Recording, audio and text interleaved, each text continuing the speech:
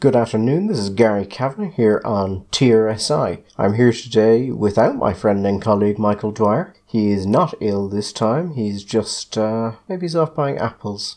Something of that nature. Anyway, I'm here and I suppose I'll just have to be enough today for you. So, there were a couple of things that on the last show I had said we wanted to go into. One of them was the plot in Michigan to kidnap the governor. We haven't seen a lot of movement on that. And so I'm still waiting for some more information to kind of come to light before we talk about it. If you weren't listening to the last show, this is in relation to a group of militia people that were plotting to kidnap the governor of Michigan. And it's kind of a more complicated story than it's being made out to be due to alleged misuse of emergency powers by the governor. And it's just its whole thing. One other story that I had said we were going to talk about, and which we do have a fair bit of information on now, is the ICE hysterectomy claim. Now, this relates to a claim, I think it came out last month originally. A group called Project South wrote to various people involved with ICE, which is effectively America's immigration enforcement agency. They would be the people responsible for deporting migrants and taking care of the border. And it alleged that in one of the facilities in which ICE detained immigrants, there had been a great deal of hysterectomies carried out on women without their consent. Now, hysterectomy, for those of you who don't know, is the surgical removal of the uterus. The complaint referred to a doctor called the uterus collector, not his real name, and said that many women had alleged that he had improperly removed their uteruses. Not sure if that's from the Latin or Greek, so I'm not sure which way to go on that. Now, at the time, that caused a shit show. Just a total shit show. There were people saying that this harkened back to the old days of the American eugenics program, which outlasted the Nazis by several decades, so just an important thing to note there. Claims that this was structural racism, claims of all sorts of things. Now, ICE, for their part, denied it. They said that their records showed that only, I think, 2 hysterectomies had been performed in that facility over a number of years. But that didn't really stop it because the expectation is that ICE would deny it. And the facility in question was run by a third party. So even if ICE was denying it, they may not have had the on-the-ground knowledge to realise what was happening. So, what has happened since then? Well, since then, there have been several investigations into this by Associated Press, by various people. What we can say, looking at those and looking at the results of those, is that no one has been able to find any proof of any doctor, including the doctor in question, in that region performing enough hysterectomies to necessitate the usage of the name the uterus collector. The hospital in question came out and said that from their records, only 2 hysterectomies had been carried out in the last number of years in that region, and that while the doctor in question did own a small surgery of his own away from the hospital, something like that would have been done in the hospital had it been done at all. Now, that's not kind of the end of it.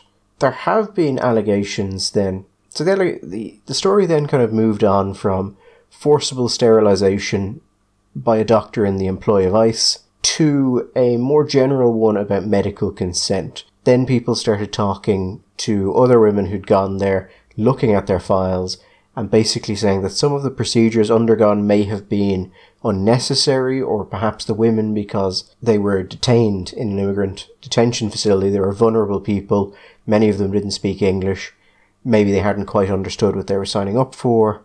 Now, ICE, for their part, have said that there were translators there, that everyone knew what they were doing, but at this time it really seems like it's moved from there was malfeasance under the purview of ICE to maybe this particular doctor committed malfeasance. Now, and as to why a doctor would do that, it would be because they can bill for any of the surgeries that they undertake. So what could have happened here, and where people are now focusing their attention, is on the idea that this doctor may have carried out unnecessary procedures on some women, or may have not gotten full and informed consent, as in, got them to sign things, got all the paperwork, but because of the fact that some of them didn't speak English, or they didn't really understand what they were signing up for, and they ended up undergoing other procedures. Now, it is important to note there that of the procedures that people like the New York Times and the AP have been looking at, none of them are hysterectomies. None of them are anything that, obviously a hysterectomy would sterilise a woman. None of these would sterilise a person.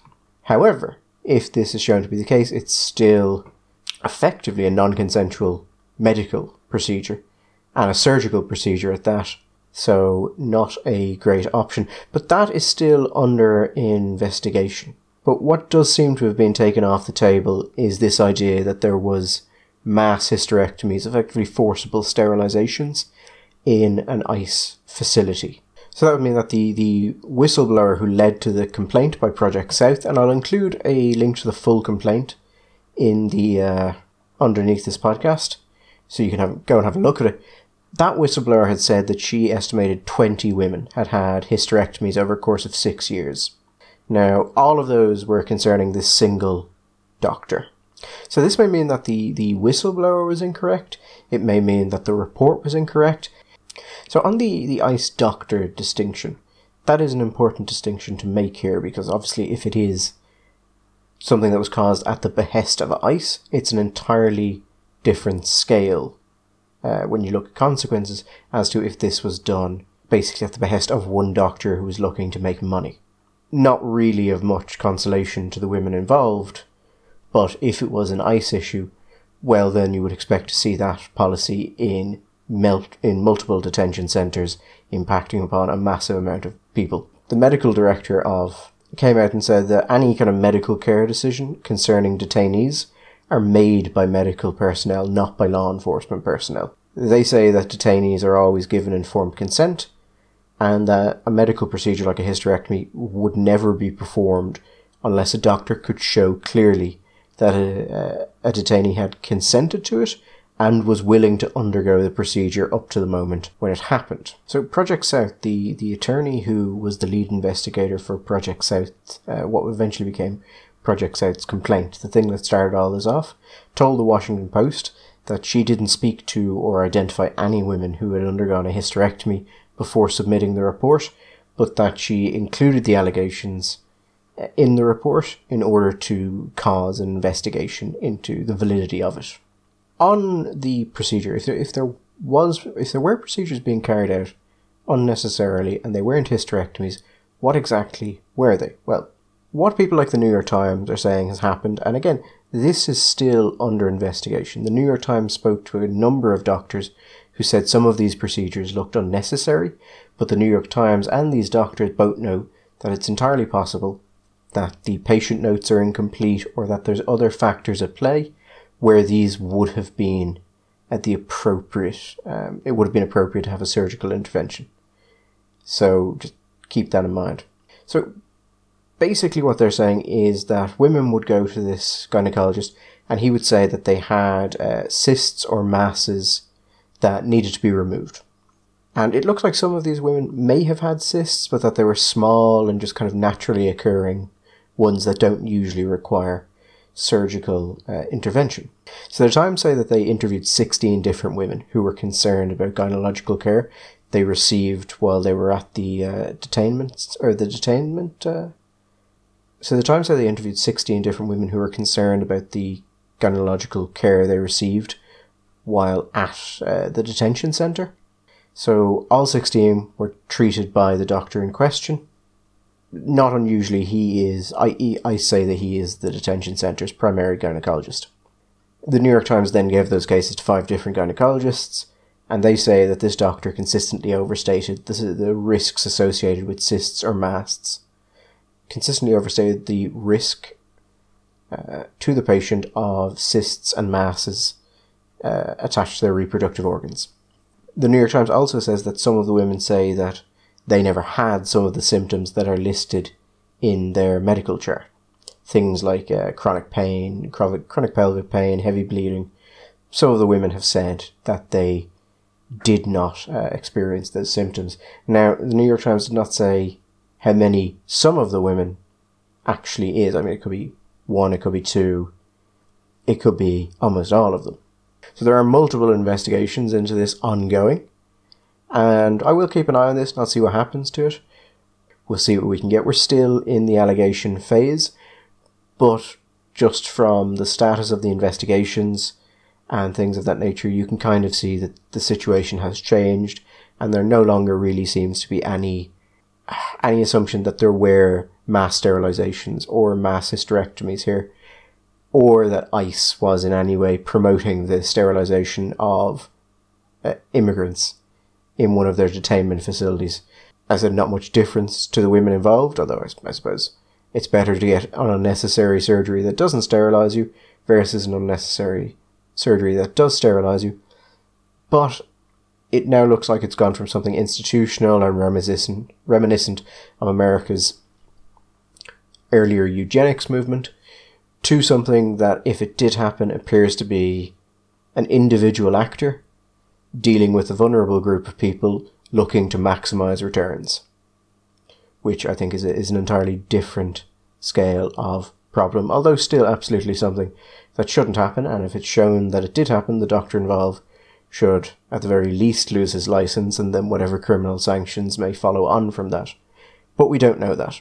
And considering how much this has changed since it first started, from this absolutely reprehensible thing that could show an entire government department dealing with immigrants is behaving disgracefully and was put up as something that was emblematic of the systemic racism of the Trump administration, into something that is slightly more complicated and has complicated media attention by the fact that it's now been shown that the doctor involved is himself Indian.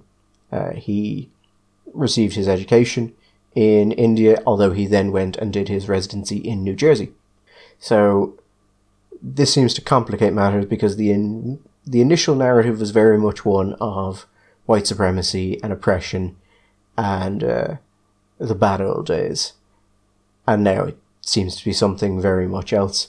I mean, we will keep an eye on this. These investigations could run on for a while, but once I hear about them getting near to a close, or if anything else arises in it, I will bring it up to people's attention. The initial thing was covered in Irish media quite widely.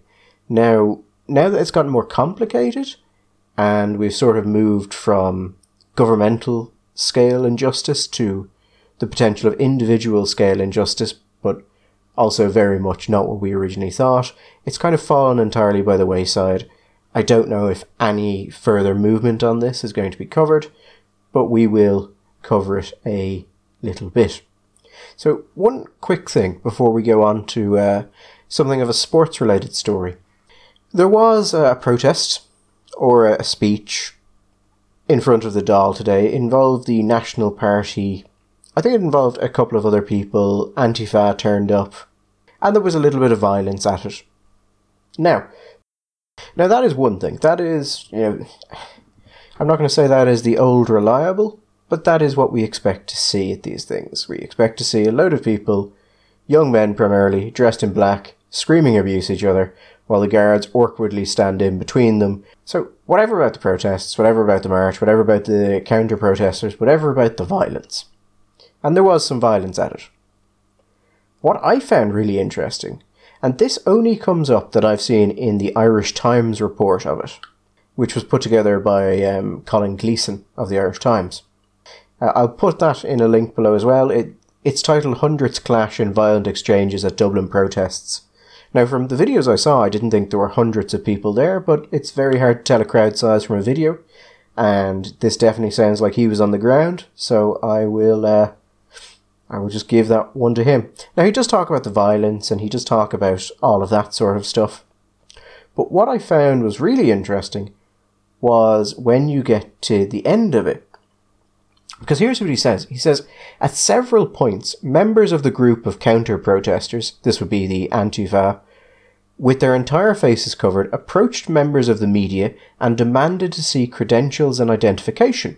Some threatened reporters and attempted to stop the taking of photographs and the shooting of videos. Members of the Gardaí intervened on at least 2 occasions to stop these interventions turning violent. He gives a quote from a Garda which says, "You can't go back up there, they have you marked, I won't be able to pull you out." Well, not that I won't be able to pull you out, but you know what I mean. Then he says that the counter-protesters formed a line and refused to allow members of the public or the media to pass while the guards looked at this. He says that, he doesn't say he tried to go up the street, he says the Irish Times tried to go up the street. So I don't know if he's referring to himself in some sort of royal sense, or he had a cameraman or someone with him, and it was a group of them. He says a man approached him, demanded identification. They refused to give it. The man refused to identify himself, and then the man said, "I'm going to have to ask you to move on." They ask him, "Are you an undercover member of the guards? Do you have any right to move us on?" And the guy says, "No." Now, there's a couple of things interesting about this. The first one is this.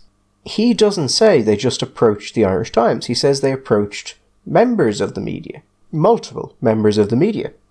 So, why is it not mentioned in any of the other media reports that you effectively have a group of masked protesters with a, shall we say, known propensity for violence, trying to control the movements of the media, threatening them with violence, in some cases getting close enough to the actual carrying out of that threat that Gardaí have to intervene on more than one occasion, and then guards having to advise reporters and members of the media that they can't go past this group because of the danger to themselves.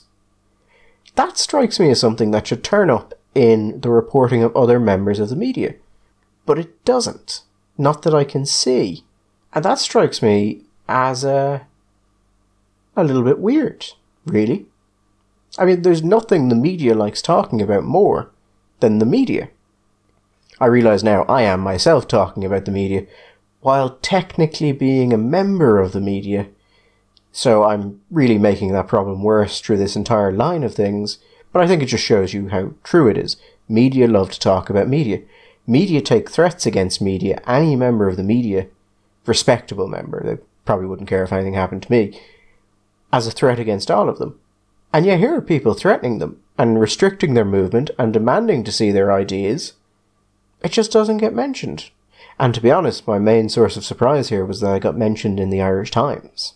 So I don't know. Maybe it's nothing. Maybe no one else who actually wrote about it were any of the people who were approached by these groups. I would suspect that the actual issue here is that some of the people involved either don't want to give themselves trouble, don't want to give what they see as the far-right ammunition by pointing this out, or agree with the counter-protesters, and maybe think they're a little bit misguided in how they're going about it, but think they're absolutely the right sort of chaps. And therefore, you don't want to put them down by putting out something that should be an issue. Although, speaking of journalists, I did see a couple of the people there that had certain markings on them that kind of reminded me of Sarode, the dissident Republican group, whose offices were raided during the investigation into the murder of Lyra McKee. And Sarode were quite involved in the media circle after that. Assuming this is them or some of their members, and it might not be, you can be mistaken about these things, wouldn't be the first time that they've showed up at something like this. And that sort of dissident Republican socialist fringe is pretty well represented in the Antifa.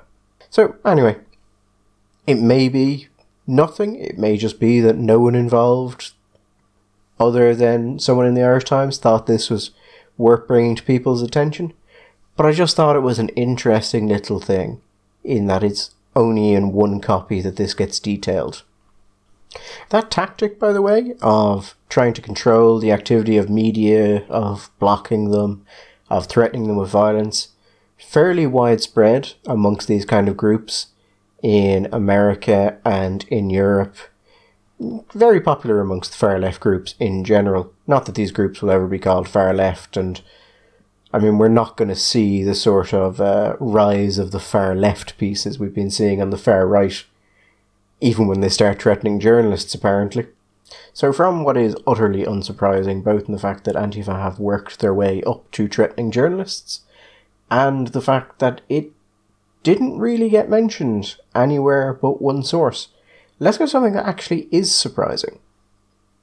And it's this. This is the rare sports story on TRSI, and of course it's rare because I know nothing about sport other than tennis and shooting, really, and fencing, but not really sports of general interest to people. But here's what happened with World Rugby. World Rugby has come down, and World Rugby is the global rugby union body. And they've come down and they have had this long consultation process where they were basically looking at whether or not transgender women, which is to say people who are biologically male and who identify as female, should be allowed to participate in international contact rugby with women. And the result they came back with, and this was kind of shocking, wasn't like yes, but they've got to reduce testosterone, which is the average kind of fudge on this. They came back and said, no, this should not be allowed at the international level. Now, at the local level, the countries are free to choose what they want to do. They don't have to abide by this.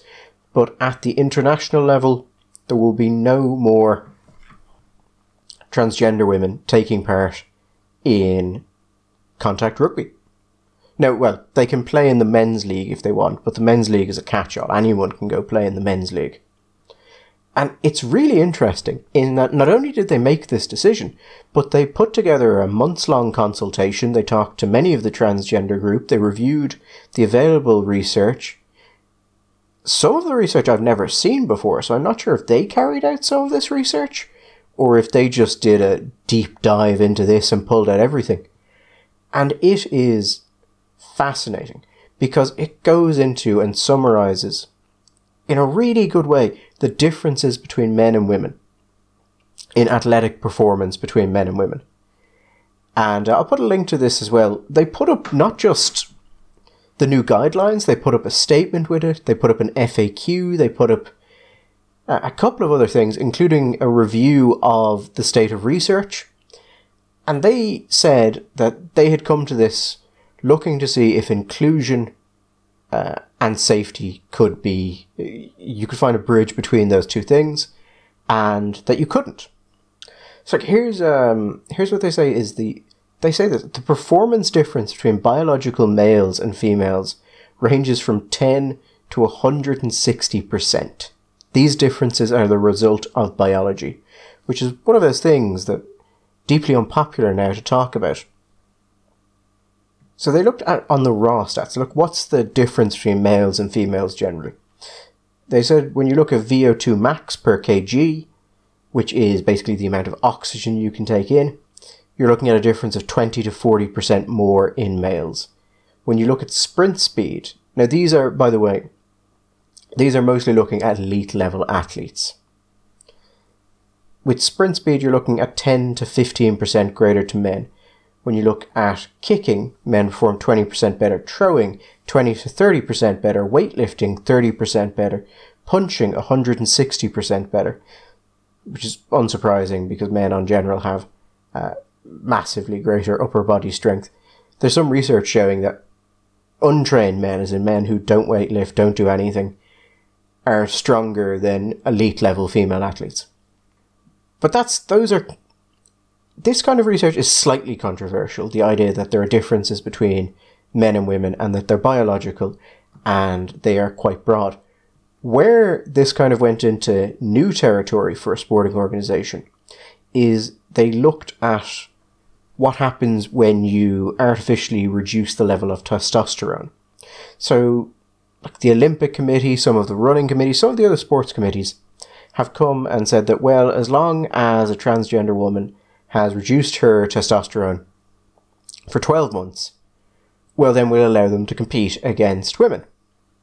But what's happened now is World Rugby has come back and they said, well, we've looked at all of this, and in our our overview of this is the reduction of testosterone removes only approximately 1/5 of muscle and strength advantages that biological males have. So say after 12 months of testosterone reduction, they might be 0 to 9% worse. And then they say, for these variables, significant advantages for biological males remain after testosterone reduction. And they say, well, what's the implication for this? And they say, well, we've modelled what could happen if a female athlete were to get a hit from a transgender athlete. And it's not great. They point out that head and neck forces are about 20 to 30% greater in men's elite rugby than in women's elite rugby, just as a result of the fact that they are so much bigger. And then they look at scrums in particular. They say that the force applied during a scrum in male rugby is 40 to 120% greater than female rugby. Now, I don't want to just keep throwing stats at you. Just want to throw a couple of raw numbers. So I can say these are not small differences. Like for anyone who kind of goes, well, 40%, is that really a massive difference? If you've ever gone weightlifting, a difference of 40%, if someone can lift 40% on top of what you're lifting, they are staggeringly stronger than you. Just massively so. The thing I find most interesting about this, that actually most informative, is the FAQ that they released with it. It's 12 pages long, and it goes through everything from why are you doing this to a list of the common arguments against this sort of thing and for allowing transgender players to take part. And then they talk about, well, previous to this, you allowed transgender women to play if they'd reduced their testosterone to a certain level for a certain length of time. Why not stay with that? To which World Rugby says, well, that was all based on the premise that lowering testosterone was sufficient to bring these people to the level of a woman. And we now know that's not the case. So, we needed to change this. Also, they say they were getting calls and emails from players who were worried about this. They also go through a lot of the issues with some of the research they used, whether or not it can be counted, whether the modelling can be counted upon. You really get the sense from this that these are people who put an incredible amount of effort into this. And probably money as well. Like, this cannot have been cheap to do. One thing I did find interesting is you get this kind of Michael Phelps arguments a lot in this, where people say, okay, yeah, transgender women are going to be better at sport than natural born women because the gap between men and women is so great that even after testosterone reduction, they're still just going to have so many physiological advantages. Everyone has different physiological adaptations. They are better at certain things. Michael Phelps has less lactic acid buildup than other people. He is proportionately really weird. Just absolutely suited for swimming.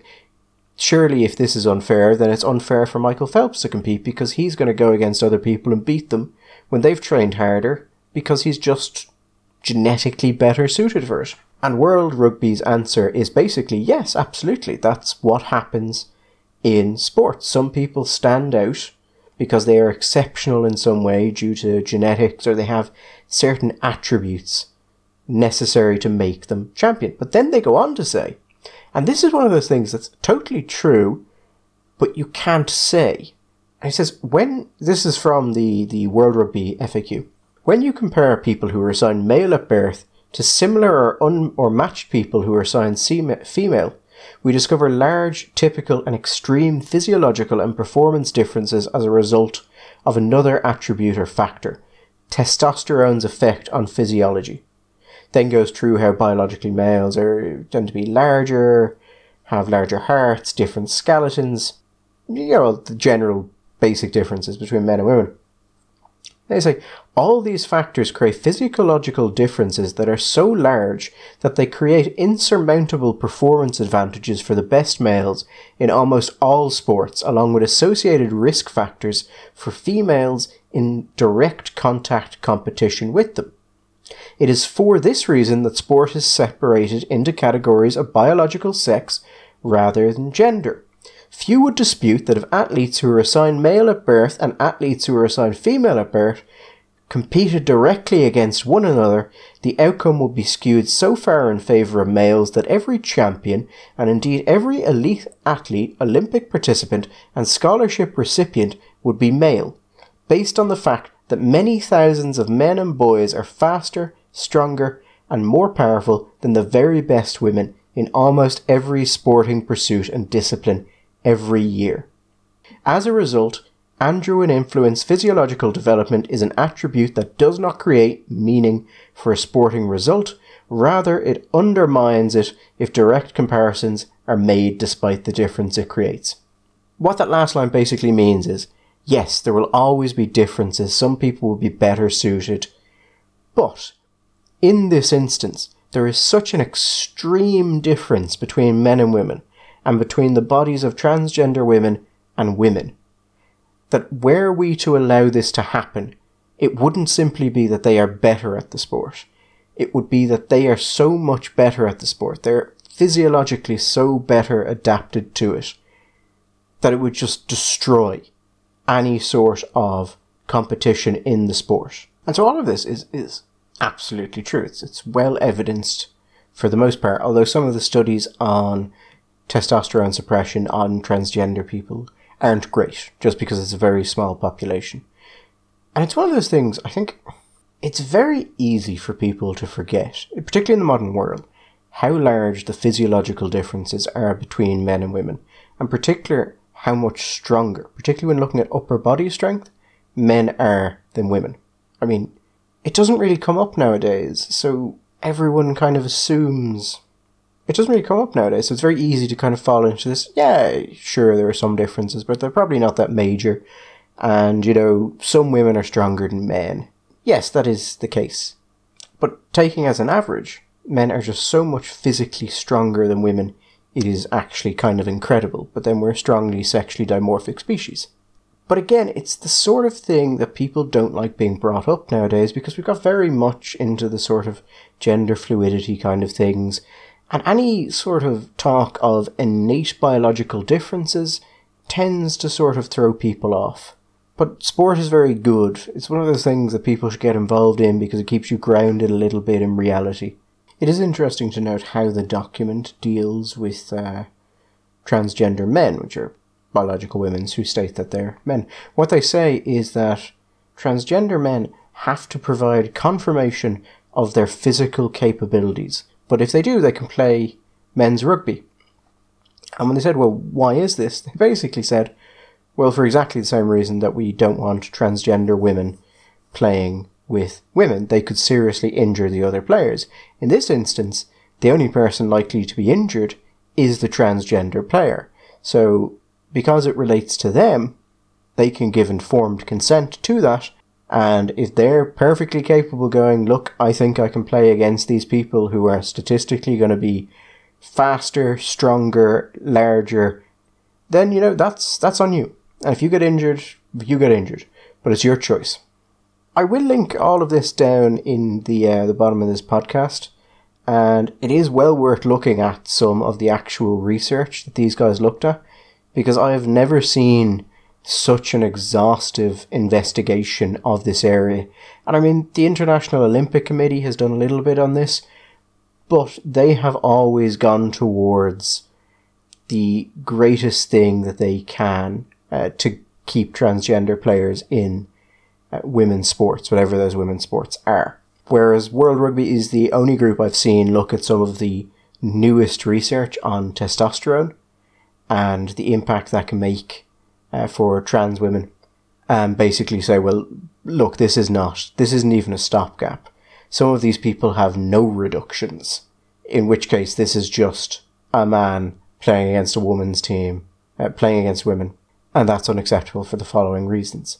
And we need to do this to protect the integrity of female sports, because if we don't do it, well, that podium is just going to be full of men. And that's the long and the short of it. I would say this was a spectacular spectacular policy to try and debate internally, because they did bring in some of the transgender groups. All the presentations are online as well, various doctors, and I mean, a couple of the groups have already come out against this, people like Stonewall in the UK. The problem they have is that they basically get to stand up and say, this policy makes people feel bad. And I fully expect that this policy will make people feel bad. The problem is the opposing point is, well, you could injure the people you're playing against quite severely. But anyway, they're well worth looking into. They are interesting. We will see if this spreads. Now that one group has done it, we'll see what happens. Now, this only came in on the 9th, which was, I think, Friday. So I would imagine come Monday, Tuesday, Wednesday, the backlash against this is going to come hard and fast from the transgender charities. You'll also get a really strong backlash against this by some of the major LGBT charities. That's not really unsurprising. Most of them have switched massively onto transgender issues. They say this is because, this is obviously a vulnerable population and they have to work to protect these people. Personally, I think why we're seeing this happen, and we're seeing groups like Stonewall that were traditionally very involved in stuff focusing more on the LGBT side of things, is very simple. I think it's because the primary purpose of organizations after a certain point becomes the replication of that organization. They're basically organisms, and nothing wants to die. So Stonewall and these groups, when they achieved gay marriage, when they achieved all of these other things, well, yes, you could stay around and you could monitor for civil rights complaints and instances of gay bashing and things like that. But those big campaigns you used to be able to do and that drew in funding, well, what else have you got to campaign for? And so naturally NGOs are always driven to continue on a path. There's always a further development they will go after, because if they don't go after that, then they'll die, and people involved will lose their jobs, and no one likes that. So this is where they can still campaign. So they'll put in a lot of effort. And one of two things will happen there. Either World Rugby will back off and they will change the policy, or they will buckle down. And if they keep the policy, I wouldn't be surprised to see other organisations also move in this direction. And every subsequent organisation that moves in this direction makes it easier for the next one to do so. Now, there will be a big pushback against World Rugby. I would expect to see advocacy organisations start to try and target sponsors involved in rugby. Then they'll also go to the national rugby unions and try and keep it out at the national level. And whatever, it's the national union, rugby union's people's choice. And so we might see movement here. Now, one of I suppose one objection to this that people might put forward is that World Rugby shouldn't just tell players who they can play with. Maybe female players want to play with transgender women. Maybe they want to try themselves against, a stronger, faster, harder hitting opponent, and they think they'll get better by doing that, or they'll think that, well, it'll come down to skill in the end. It won't come down to those things. And if you're confident in your skill, then you should have no problem playing against a transgender woman. World Rugby did poll their players, and if you take out the unknowns, the majority of female players say they don't want to play with transgender... Well, sorry, they don't say they don't want to. They say transgender females shouldn't be allowed to play at those levels.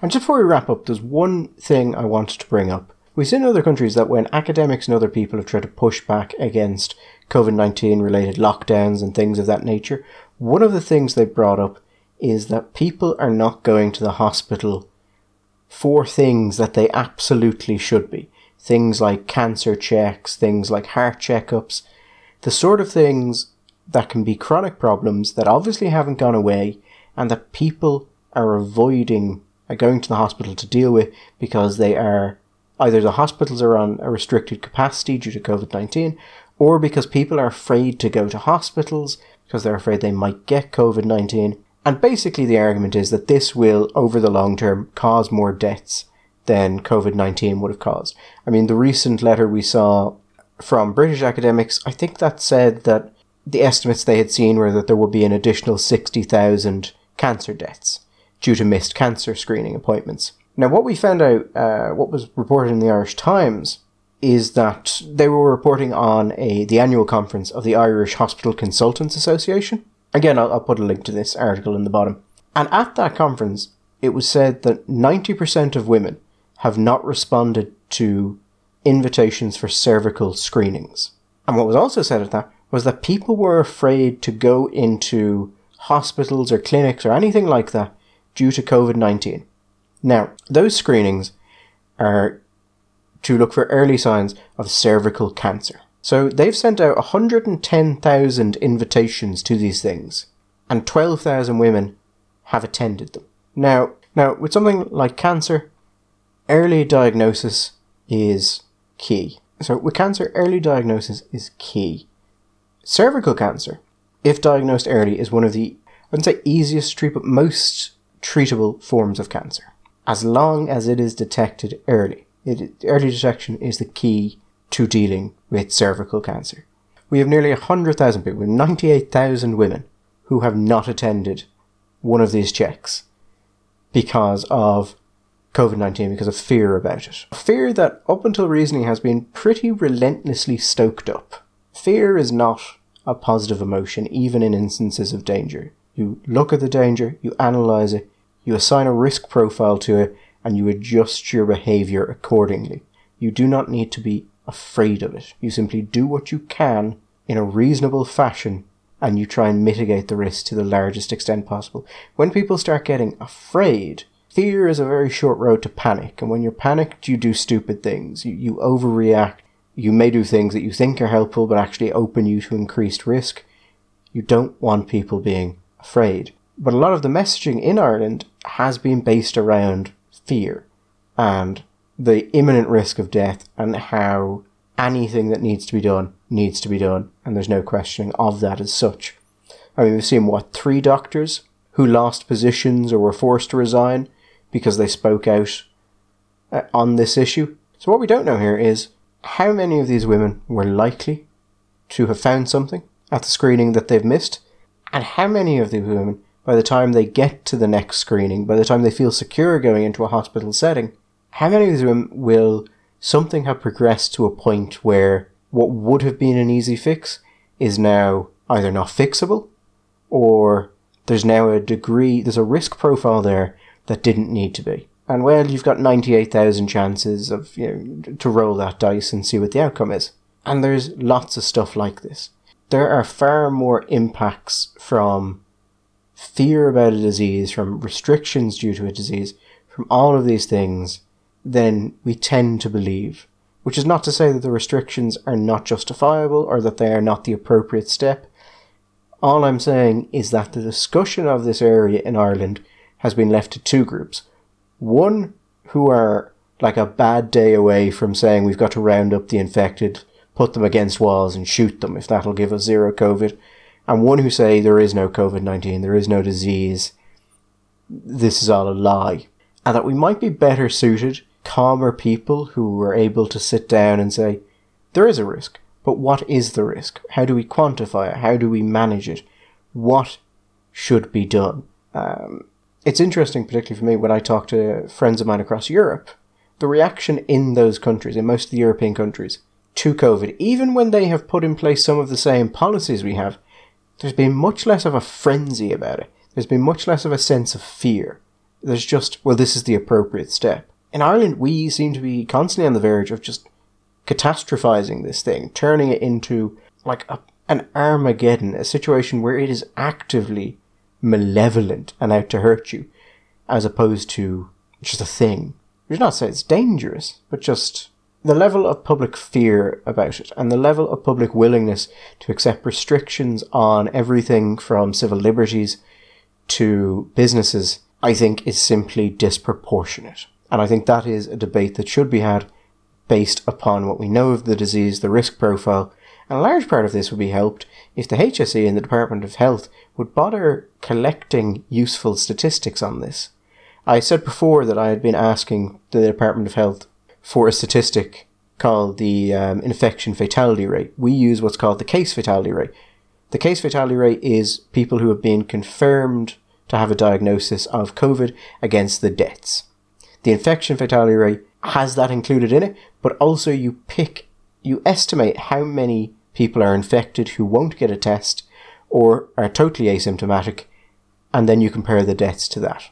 And there are best estimates of how many cases of COVID-19 are asymptomatic. The problem with the CF4 is it gives a sense of the lethalness of COVID-19, which is not borne out by reality because there are so many asymptomatic cases. So I said in the podcast before that I was trying to get the Department of Health to give me the IF4 figures so that I could see what the actual expected fatality of COVID-19 in Ireland was.